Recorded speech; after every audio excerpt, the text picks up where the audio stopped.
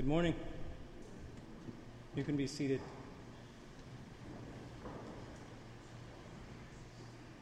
Let's begin together in prayer.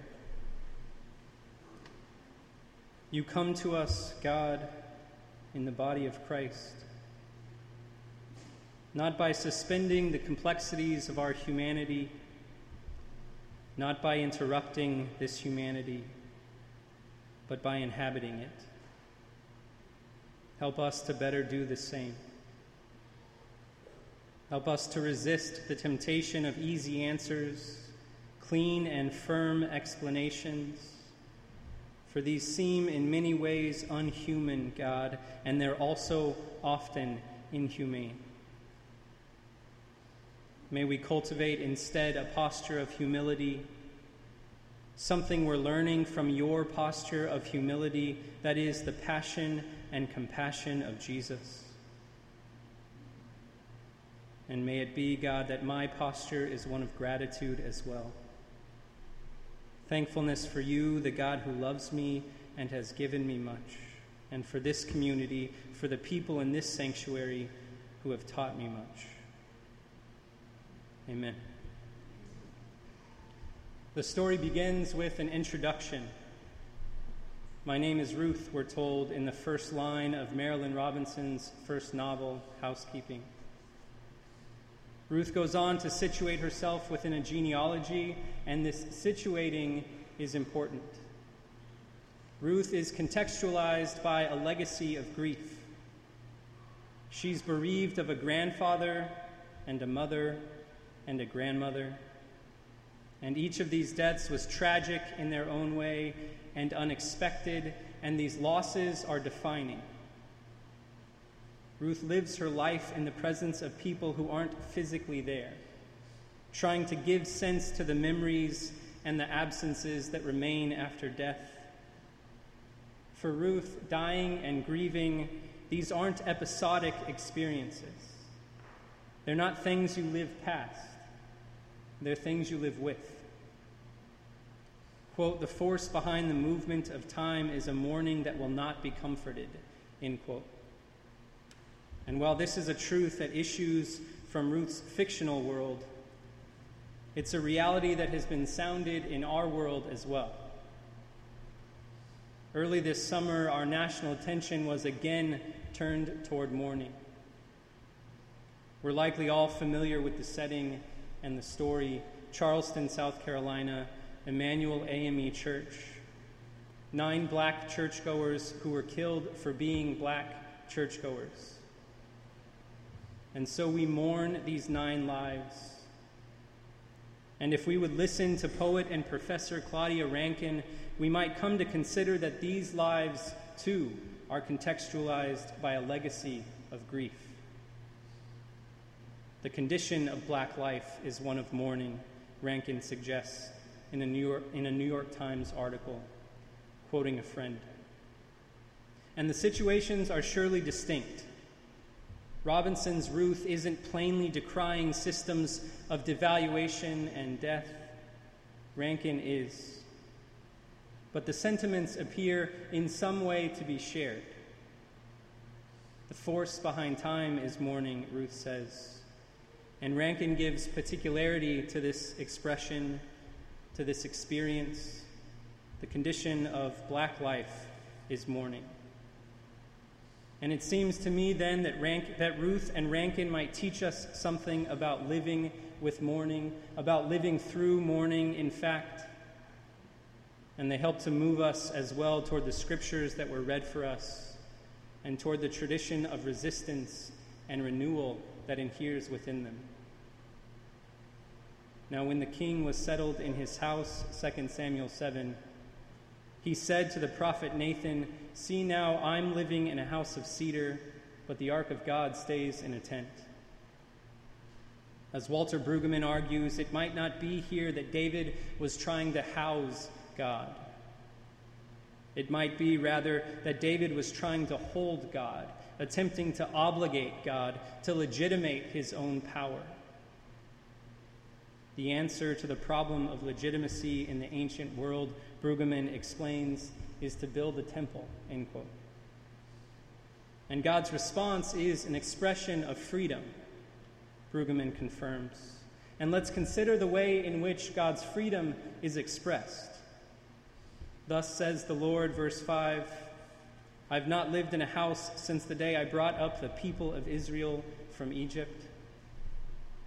And so at what becomes in verses 11 through 15 a pronouncement of the Davidic dynasty, a proclamation of royal power, there is this allusion to the disempowered, to the land of Israelite slavery, and to freed slaves. David attempts to hold God in place, to substantiate his own position, and God's response isn't a concession.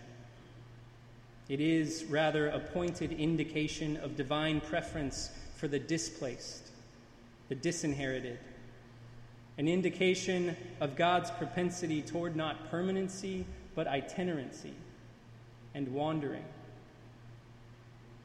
And this should give us caution.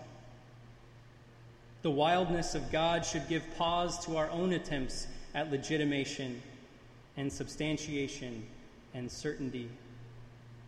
Especially, Brueggemann argues, in our historical moment when the, quote, power to dehumanize and destroy is so readily available, end quote.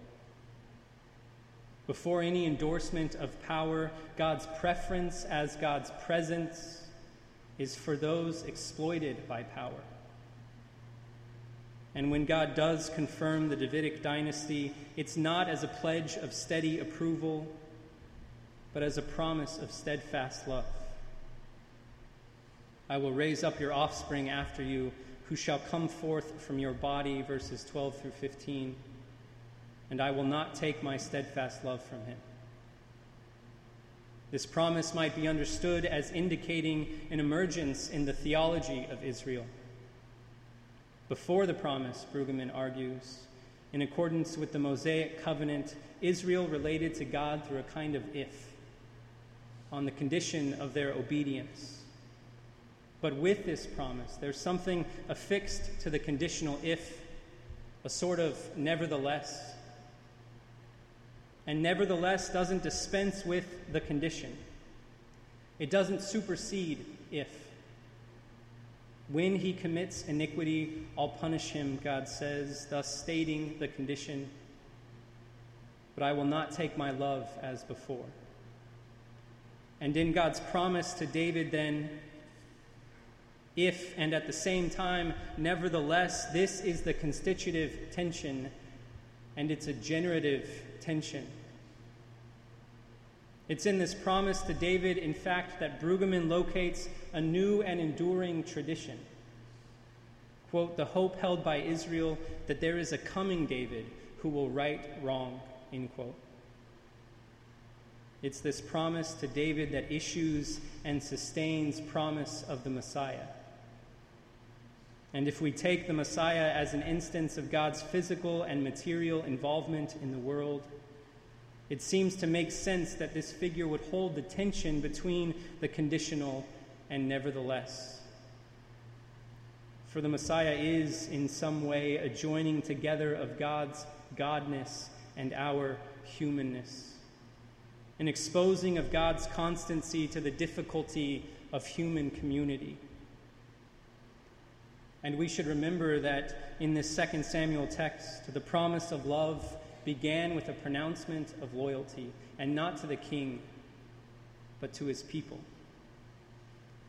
God's promise of a coming kingdom, the promise of a hopeful future, follows upon, it issues from God's very commitment to the disinherited, God's sympathetic wandering with the displaced. These are salient features of God's message to the prophet Nathan. And they're salient as well for one of America's formative, even if sometimes sterilized, prophetic movements. One of this nation's famed, even if often sanitized, prophetic figures. In a 1961 speech, Martin Luther King Jr. argued, as he would again in a letter from Birmingham jail, not that a law is unjust if it offends traditional or denominational sensibilities, party or religious sensibilities, An unjust law, King suggests, is one that, quote, degrades human personality, end quote. An unjust law impedes human liberty because, once more, God's law gives preference and presence to those exploited by power, because God's law leads a liberatory exodus away from the abuses of state power, as in Egypt. And in King's philosophy, too, there is tension between if and nevertheless. Oppressed people can't remain oppressed forever, King posits. The urge for freedom will eventually come, end quote. But this seeming promise of freedom, with its echo of nevertheless, is dependent entirely not on the simple passage of time, but on active protest in time. Quote, nonviolent action seeks to create such tension that a community is forced to confront the issue, end quote. And for King as well, this tension connects to a messianic promise. It carries a messianic tradition. Near the close of that 1961 speech, King quotes the poet James Russell Lowell. And in his poem, The Present Crisis, Lowell proposes, to every man and nation comes the moment to decide, in the strife of truth with falsehood for the good or evil side. Some great cause, God's new Messiah, offering each the bloom or blight, parts the goats upon the left hand and the sheep upon the right, end quote. Promise of the Messiah isn't a thing to be satisfied once and for all, exhausted once and forever. If God is to renew the world, to right the world, it's because humankind has, again and again, struggled against wrong in the world. This work isn't the labor of God. It is, to adapt King again, humanity's co-labor with God. We can locate this tradition in 2 Samuel. We can situate it with King, with Lowell, and we can find it in another of King's influences as well. As part of his works, The Gospel in Brief and My Religion, Leo Tolstoy offers an interpretation of this morning's gospel story.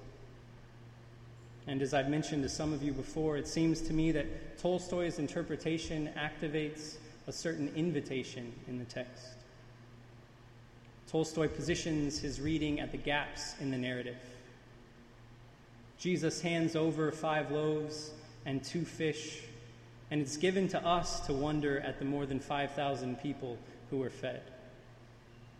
In Tolstoy's wondering, quote, Jesus commanded his disciples to give of what they had, and those who had food followed the example of Jesus and his disciples and offered what they had to others, end quote. Jesus doesn't supernaturally multiply the bread and the fish. According to Tolstoy, the bread and the fish are already multiple. And what Jesus does then is to invite everyone to an act of redistribution. And I would argue that Tolstoy doesn't in this way neutralize the gospel miracle. What he does instead is to naturalize the miracle, and these things are distinct. In our world of disparate wealth, certainly it would seem miraculous for surplus to be voluntarily forfeited, willingly redistributed to cover shortage. And here again, there is a suggestion that messianic renewal is communal. Messianic salvation depends on participation, co-labor with God. The story doesn't begin with Jesus righting a need. Whatever their motivation, the story begins with the disciples explaining to Jesus, in effect, that something is wrong there. And so we'll return to Claudia Rankin's article, because in her description of Black life in America, Rankin explains to us that there is something wrong here. For African American families, she tells us, living in a state of mourning and fear remains commonplace, end quote. And for the last few years, the numbers have made regular appearance on our screens, and in our newspapers. They've been offered as commentary on another regular appearance, the killing of Black Americans. In this country, a Black boy has a shorter life expectancy than a white boy by 5 years.